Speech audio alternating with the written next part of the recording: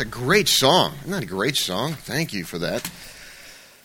It's a great clip, too, because we do have to deal with this thing. It's a tough issue.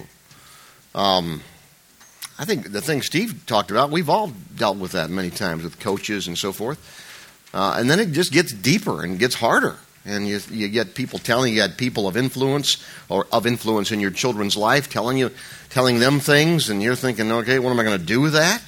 Then you have people who come to visit you who may live in situations that you may not think is right or you may not approve of in one way or the other, or to come stay with you for a few days. What do I do with that? Whatever that situation might be that you may not necessarily approve of. Then you got kids every day, maybe every week, who want to tell you about some show that they want to watch, whether TV or movie, that their friends are watching, and then you do the research on it, and you look it up on screenit.com, which is a good resource sometimes, and you look at that, and you go, well, I don't know that this is something you ought to see. And then they say, well, so-and-so sees it. And then automatically you say, and this is the tough part. This is the tough challenge in my communication to you today. Then automatically you say, oh, that's not what you're going to see. Not in my family. And by doing so, if you're not careful, you've already caused them to think, why not? Well, whether you say that this or not, oftentimes what gets communicated, well, we're better than that. We're not going to do that. And that's not what you want to communicate. Not a better than type of message. And then it goes on. Video. Kids come over to your house with your kids and they have a video they want to see. And same type thing. Or now we have video games, of course. And there's some video games that I became more aware of. I always wondered, when I started seeing they started rating video games, what that's all about. How bad can it be? And then I saw a couple. Whoa! I see now why they have ratings. Okay, and then inevitably, if you have a kid with a video game, and there's one of their friends has this video game, well, so and so plays it. I mean, this thing goes on and on and on. And the question goes on. The answer is pretty simple in this regard. For me and my house, or for our family, this is what your mother and I or your father and I have made the decision. That's easy. Okay, we can do that. But then the hard part comes in, because how do you do that and keep your child or your daughter or son from making some sort of a judgmental, if not statement, at least thought about this other friend or family? And you don't want to do that, because you don't want to do that. You don't want to make judgments upon others. So that's sort of the problem. That is the problem. So here's what I want to do. I'm just going to show you just two things today. And I don't have a formula for you to make this determination. You're going to have to think, you're going to have to talk, you may have to even pray about it some. But I'm going to try to give you some guidelines to help you through some of that. And the two things I want to give you. The first one is this. This first principle may sound like, as we talk about this whole thing of building values without judgment, this first principle that I'm going to give you may sound a little weird coming. If you know me at all, been here more than once, it may sound weird coming from me, because I don't like rules. I hate rules. There's a lot of reason for that. I'm sure some of it is some child psychological baggage, but a lot of it has to do with theology, and just the fact that I've seen all my life so many times people think that if you follow certain rules, somehow you're going to become more acceptable to God.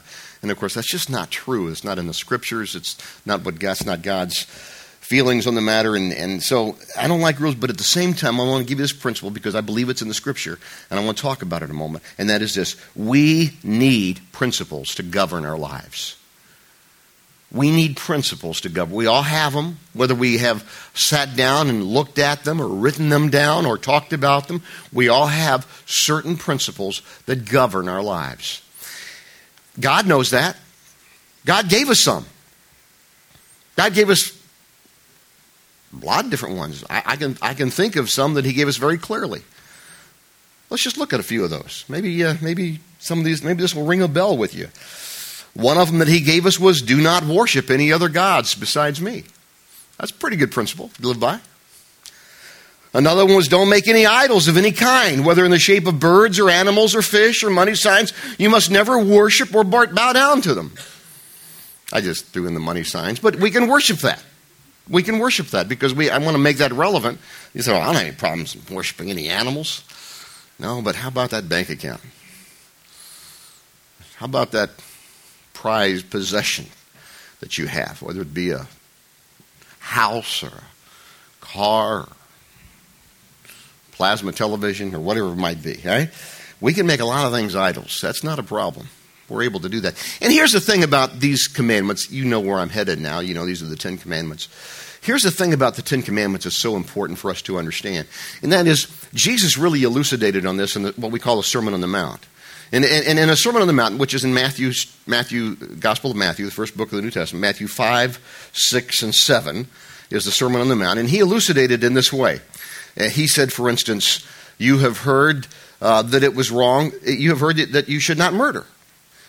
Jesus went on to say, but I tell you, if you hate a person, you have murdered them in your heart.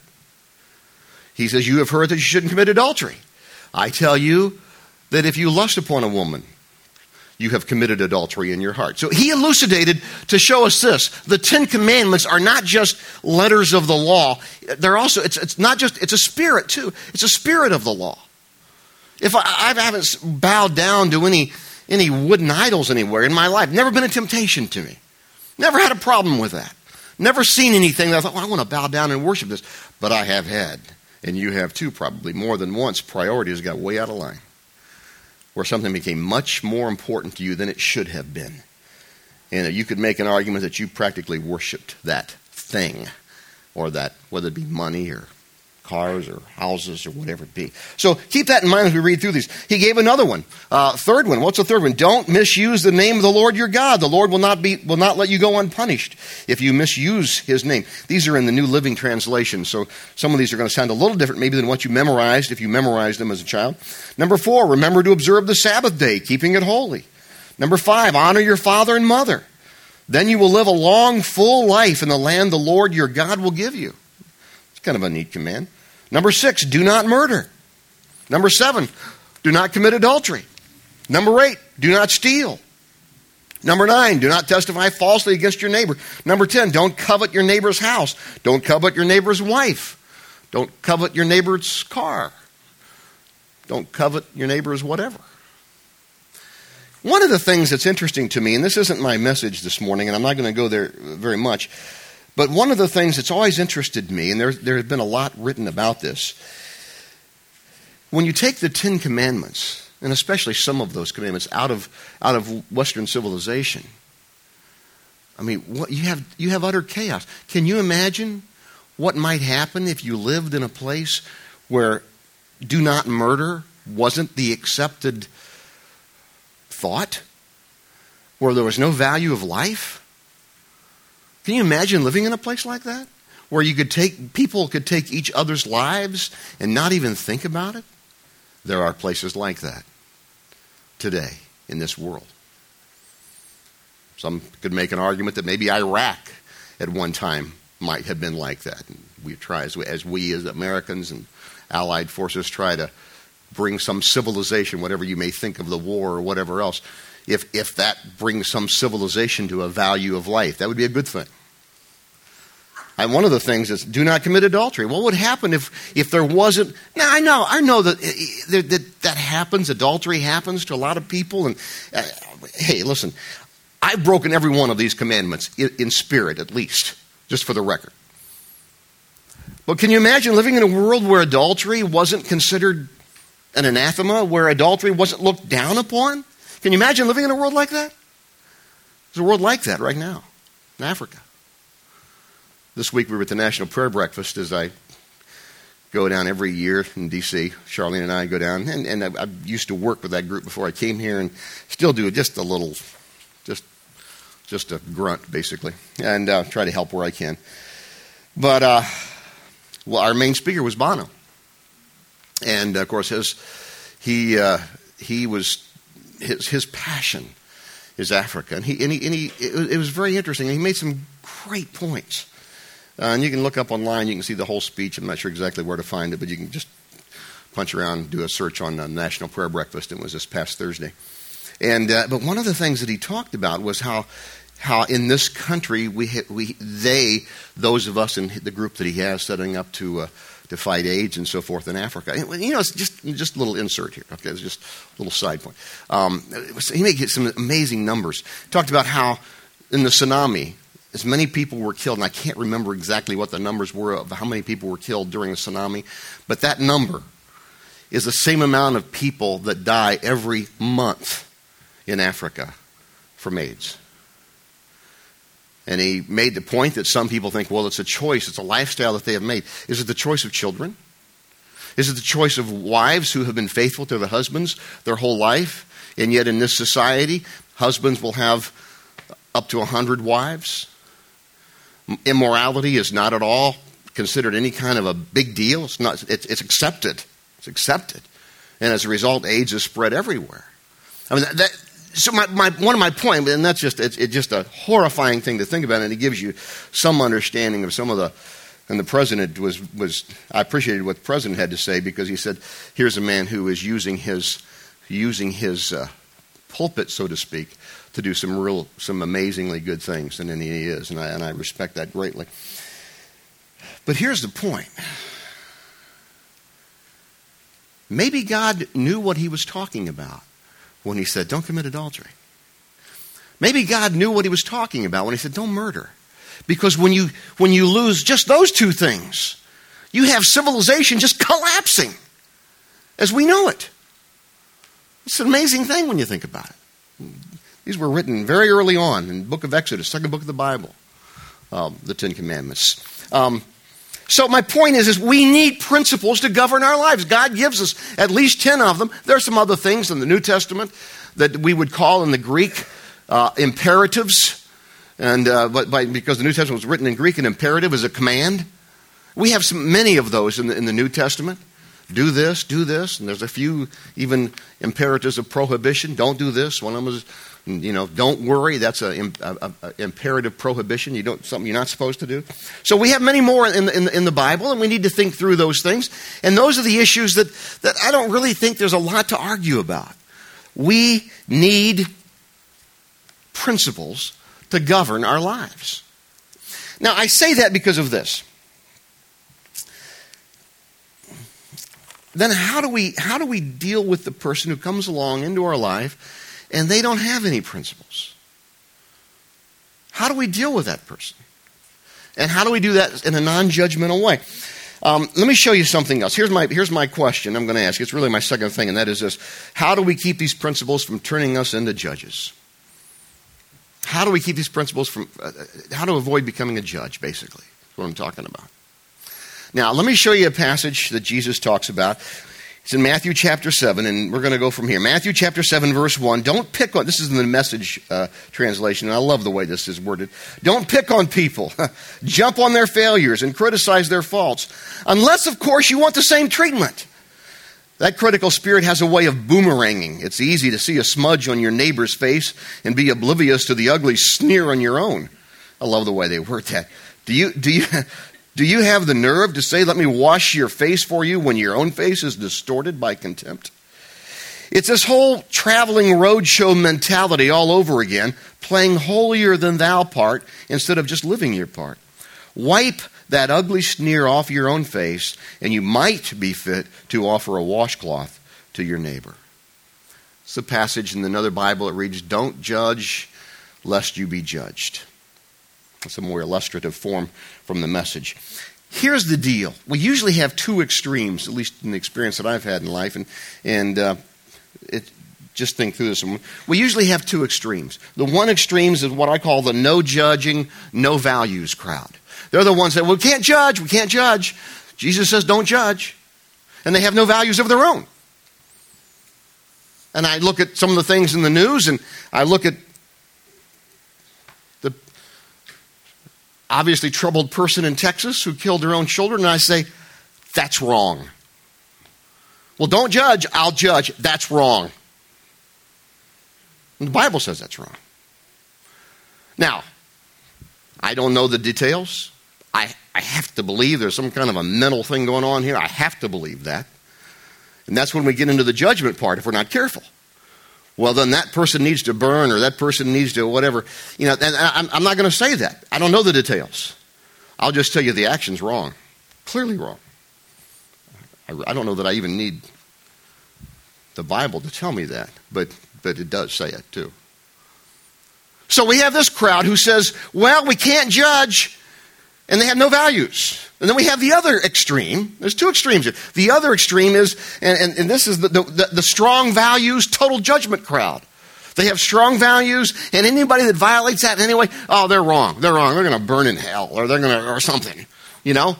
And so neither one of those are an area where we need to be. We need to have principles to govern our lives. No question about that. So what do we do with that? How do we stop from being a judge and still have those principles? And that's where I want to spend the rest of our time, because here let me make this one point before I go into that. Judgment takes place really two ways. Judgment takes place when we start reading people's hearts and motives. We don't know their hearts and motives. You know, we don't. And what they did may be a horrible, horrible thing. But we don't know their hearts and motives. That doesn't mean that we don't forgive. That doesn't mean that we aren't cautious. If you're a person who is a reformed pedophile, I'm going to love you and treat you with value and as a human being. You will not teach Sunday school. Is that a judgment? I don't necessarily think that. I think that's just wisdom. Okay? Does that mean I don't forgive you? No, I forgive you, but I'm going to be careful. No, and it's that simple. I mean, when we start thinking through those kinds of things, all right? And so judgment takes place when we start reading people's hearts and we start reading their motives. Number one. Number two, judgment takes place when I and this is where we really get off sometimes, those of us who are followers of Christ. Judgment takes place when I automatically label questionable activities as wrong. Now we're talking about things that, we're not talking about murder, we're not talking about adultery. Judgment takes place when there's some questionable activities I'm not too sure about, automatically, boom, that's wrong. And we make those judgments immediately. And that can take place, and that's wrong. That's the wrong kind of judgment. We don't know that. We can't say that. There are many things that the Scriptures do not address. You know, and sometimes we'll see somebody who, they got to, you know, and I tell you where it was, in Vail, when we lived there, you know, we thank God for the second homeowners there, because they really kept our church, they kept it going fiscally, financially. But every now and then, one of the second homeowners, and when you try, I saw a bunch of them at the prayer breakfast there in my mind, and every now and then a second homeowner buy a third home somewhere. And then oftentimes you would hear somebody say, I can't believe they bought a third home. And I'm thinking, that's interesting. Here I am, you know, just, ministers aren't known for making a whole lot of money. We're done. I do fine. I'm not complaining. But I'm sitting here thinking, okay, can you believe so-and-so bought a home now? They bought a home down in Mexico. And I'm like, okay, that's when judgment takes place, you see. Or can you believe they're expanding their, and I've heard this, can you believe they're expanding their 10,000-foot vacation home to 15,000 square feet? Can you believe that? I'm like, okay, yeah. Maybe that's none of your business, you know. So judgment takes place in many ways, and so, you know, the Bible doesn't really address that, does it? You say, well, are they being a good steward of what they have? How can we know that? That's between them and their mate and God. Well, maybe they're not giving up. That's between them and God. You know, so we start making these judgments on these questionable things, whether it be the extra time. I'll never forget, I have a friend. He's done very, very well. But he literally came, he started in the mailroom of his company. Now he's one of the partners. And he's one of those that has 2 or 3 homes now. But when it's a funny story. They were going to a church. And I don't want to say where it was, because I don't want you to figure out who it is or anything. They were going to a church, you know, pretty decent church, middle class, maybe slightly upper middle class. And he began to do very well. He started in the mailroom, and he's a smart guy, and he did these things, started making more money. And one of the first things he's kind of like me, he's kind of a car guy, and one of the first things he did was to go out and buy, when he started making more money, and this isn't a big deal to many of you, but went out and bought a new BMW. At that time, in that particular place, that was kind of a big deal. And the people, and I'll never forget listening to his wife tell us about it, the people in the church began this gossip thing about him because all of a sudden, they can afford a BMW. And it's crazy how this stuff takes off. That's a very minor little deal. So what I want you to see about this whole judgment thing, judgment is when we start thinking we can know what's going on in their heart and their motivation. Judgment happens when we start making judgment on things that the Scripture is silent about.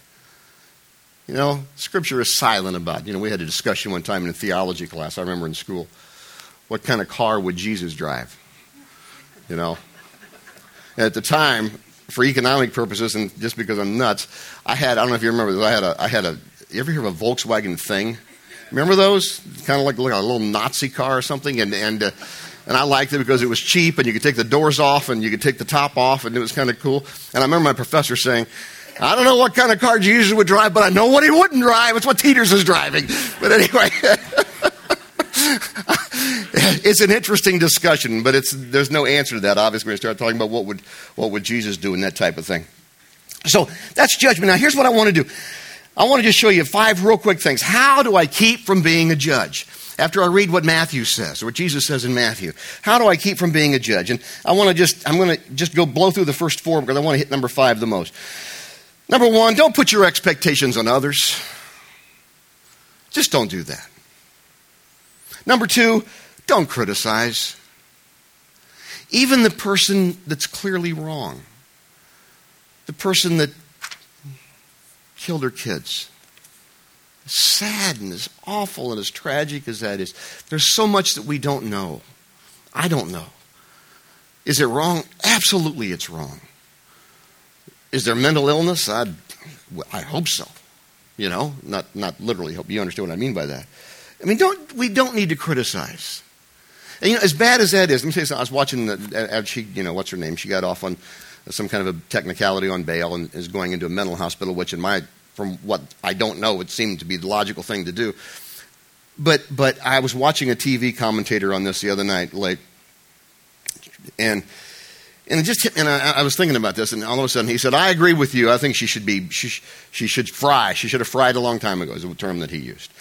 And I just thought, boy, that sounds harsh. And is that a judgment? That's something that's we need to be careful about. Doesn't mean that what happened was okay. I'm not saying that at all. But again, be careful with going further. Don't criticize.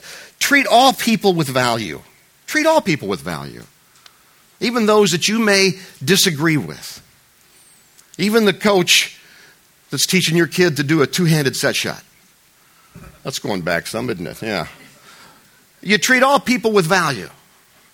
I don't know, maybe a 2-handed set shot is still the way to go now. No, it's not. Okay, I got the word from the authority there. You treat all people with value. Number 4, think of ways you can show an individual support without approving the behavior that you believe is wrong.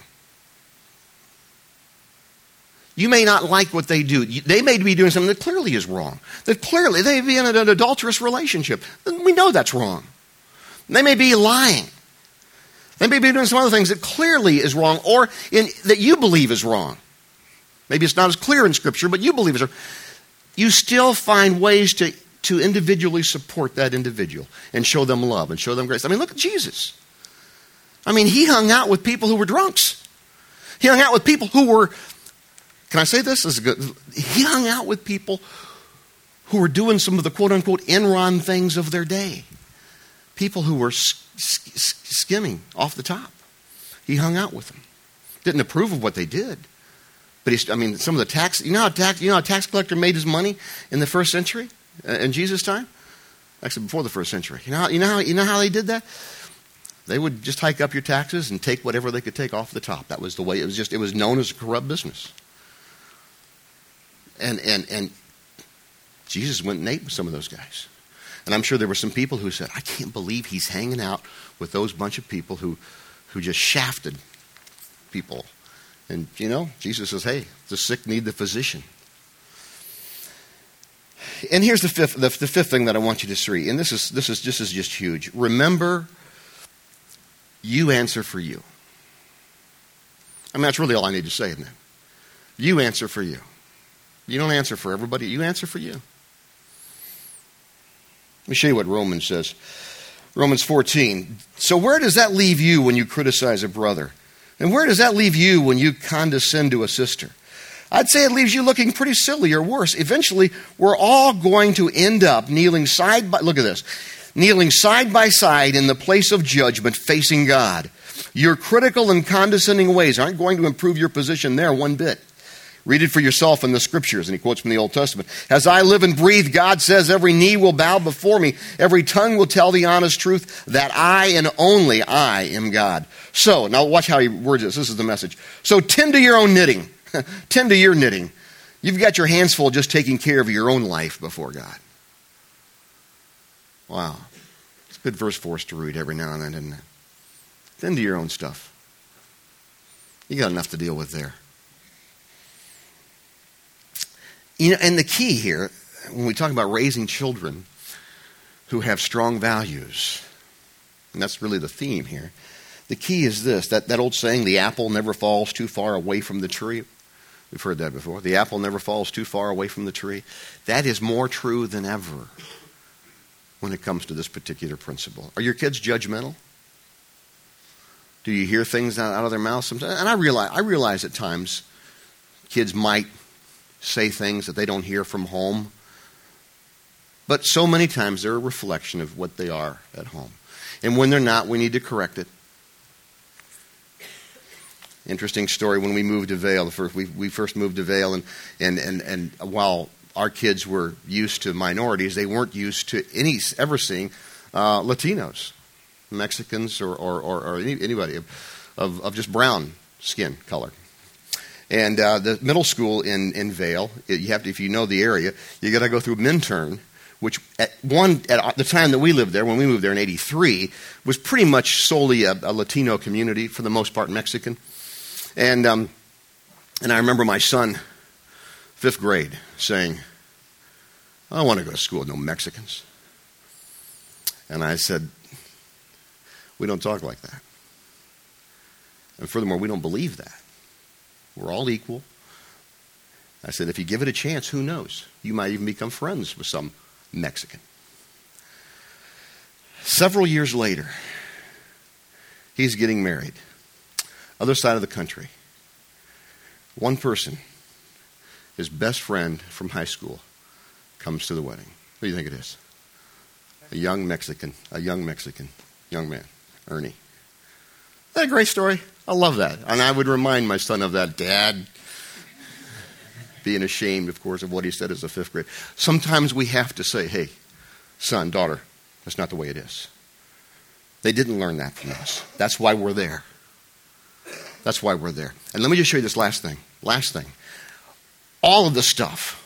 You don't know what to do. You say, well, I got this situation. I don't know what to do exactly on this kid here, this person here, this friend of mine in work, this friend of mine that I work, whatever it happens to be. I don't know what to do. Okay, here's our default mode right here. If I could talk computer talk for me. Here's our default mode right here. You want to know what it is? Here we go. But when the Pharisees heard that he had silenced the Sadducees, talking about Jesus, with his reply, they thought up a fresh question of their own to ask him. One of them, an expert in religious law, tried to trap him with this question, Teacher, which is the most important commandment in the law of Moses? Jesus replied, you must love the Lord your God with all your heart, all your soul, and all your mind. This is the first and greatest commandment. A second is equally important. Love your neighbor as yourself. Watch this, folks. All the other commandments. This is Jesus talking. All the other commandments and all the demands of the prophets are based on these 2 commandments. That's our default mode. I don't know what to do. Maybe you want to just love them as your neighbor. That's it. And may God, and only God, give you the ability to do that. Let me pray as I pray. Guys in the band, come on up. We'll get you out here. God, we are grateful for the truth that we have here, and we pray that we would live it. And Lord, it's not easy. It's not easy. With the different scenarios that we are faced with on a if not daily, certainly on a weekly basis, And I pray, God, that we would see everything through this last passage that you said for us so many years ago, that it's all about loving God with all our heart, soul, and mind, and loving our neighbor as ourselves. We pray for wisdom. We pray for strength. And God, I don't think we can do it outside of a relationship with you. And I pray for that for each one of us. We thank you that Jesus makes that possible, that he came and lived and suffered and died and went to the tomb and rose again and lives now. And says you can have a relationship with God and you can have the power that you need on a daily basis, and only way you can have the power that you need to do and love the way we're supposed to love, and to have the wisdom that we need to have when we have a relationship with you. We thank you for that. We thank you for what you've done and made that possible for us. And we thank you for that in the name of our Savior Jesus, in whom we pray. Amen.